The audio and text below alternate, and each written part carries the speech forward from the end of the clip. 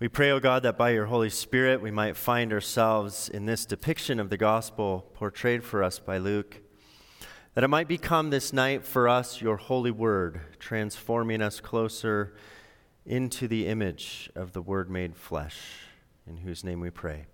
Amen.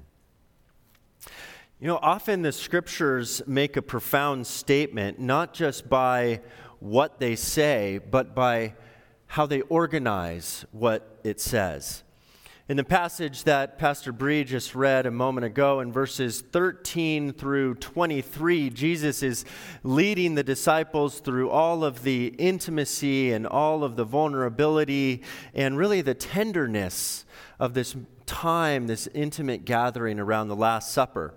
His final meal with his closest 12, and all the symbolism of the Passover meal, breaking bread, companioning with them on the night before his execution. He says the sacred words, "This bread is my body broken for you." Words that we will say once again in a few minutes. "This cup that is poured out is the new covenant in my blood." This reenactment, this remembering of this great event. Jesus has just indicated that he is going to literally die for his love for us. Then we get to verse 24, and Luke writes, "A dispute rose among the disciples about which of them was the greatest." What? Reading that verse, it feels like hitting a speed bump and the wheels coming off. Jesus and the disciples have just been in the midst of the pathos, the anguish of the Last Supper, and the very next line is an argument came up about who was the greatest. How does it go from the vulnerability and intimacy of that dinner gathering to now an argument about who's better than who? It's like a junior high basketball game has just erupted onto the scene.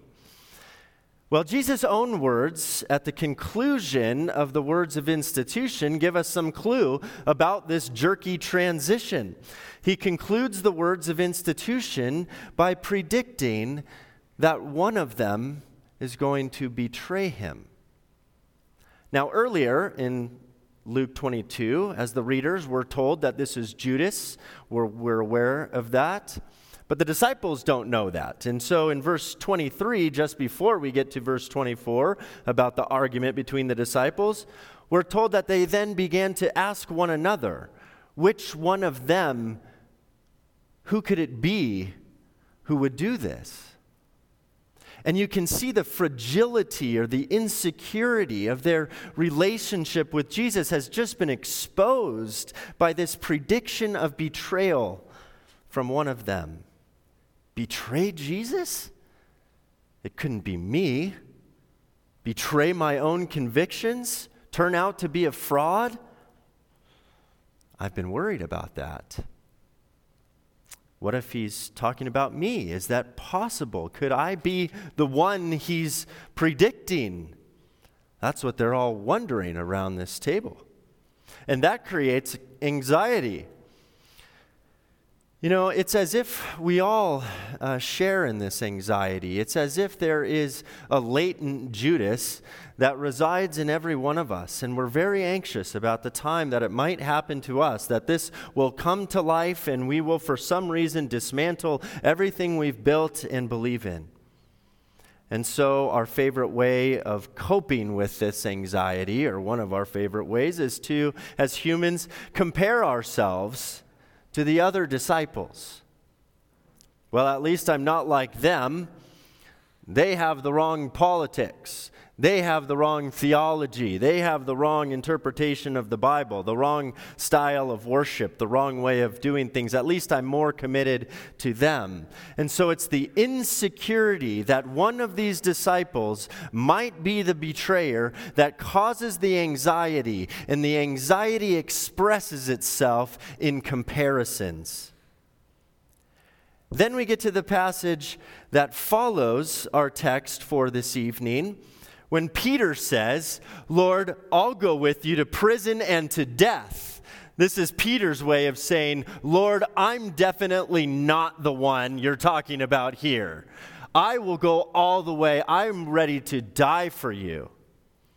And that's when Jesus predicts that Peter will actually deny him 3 times.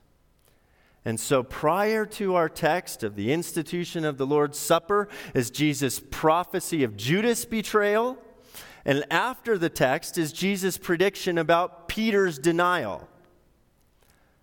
What does that mean? It means there are no role models in this text about who is a great disciple. And that's the point. As Jesus is trying to make clear, there is no such thing as a great disciple. In this text, he says to the disciples, the kings of the Gentiles, they lord it over you, and they have benefactors who give them power. Well, the title benefactor is an ironic term for one with great power who is able to maintain that power by giving things to lesser kings. And so the good that the benefactor does is for the benefactor's own sake.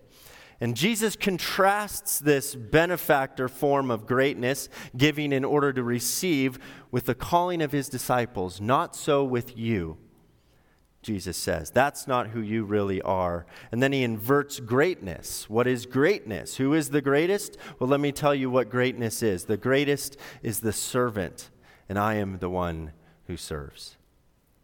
And so to be a disciple of the one who serves means that we are never more than someone who is in training to serve. We're never more than someone who's in training. Our second daughter, Abby, is 15 years old, and she has her learner's permit. She's learning how to drive right now.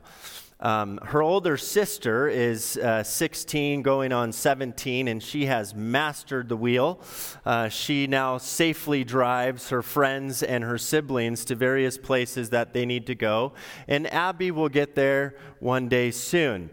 In the meantime, we have a large magnet that looks like a bumper sticker on the back of the car that says, "Student driver, turn around and save yourself."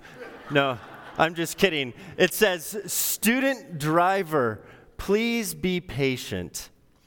Please be patient. My heart goes out to these kids who are learning how to drive, especially in this winter of all winters, Because the subtext of that magnet is, don't yell at me. Don't honk, lay on your horn, and don't shake your fist at me, because I'm just trying to learn how to grow up in this world. My point today is that as a disciple, we're always wearing a magnet on our shirt that says student driver, disciple in training, and we never graduate beyond that. And so when through our education here at the church, whether it's our Bible studies or the books we read on our own or our discipleship classes or book clubs, we read about the great heroes of the faith, great warriors of social justice, or great theologians who shape our understanding of God and ourselves, and we think, I will never be that great. Thank God. Thank God for that, because now that means that we're starting to understand what discipleship is all about. We're always a work in progress.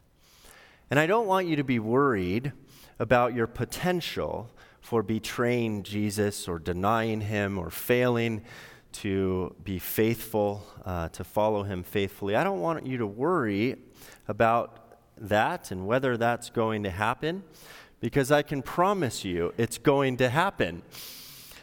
Of course it's going to happen. All of us will fail to follow Jesus faithfully, and like Peter did, especially when it's this close to the cross. And when that happens, like Peter, you will find Jesus ready to forgive you and call you again to service. Feed my lambs, he says. Feed my sheep. Feed my lambs. Serve, serve, serve. Who you really are, Jesus says to the disciples, is one who is following, learning from a servant trainee.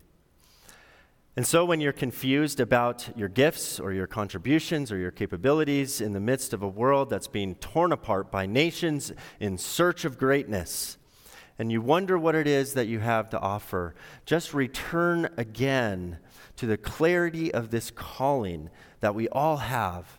Just serve. And you don't even have to be a great servant. It's hard to feel like a fraud when your calling is just to be a student driver, a trainee. And don't let anybody honk at you for this either.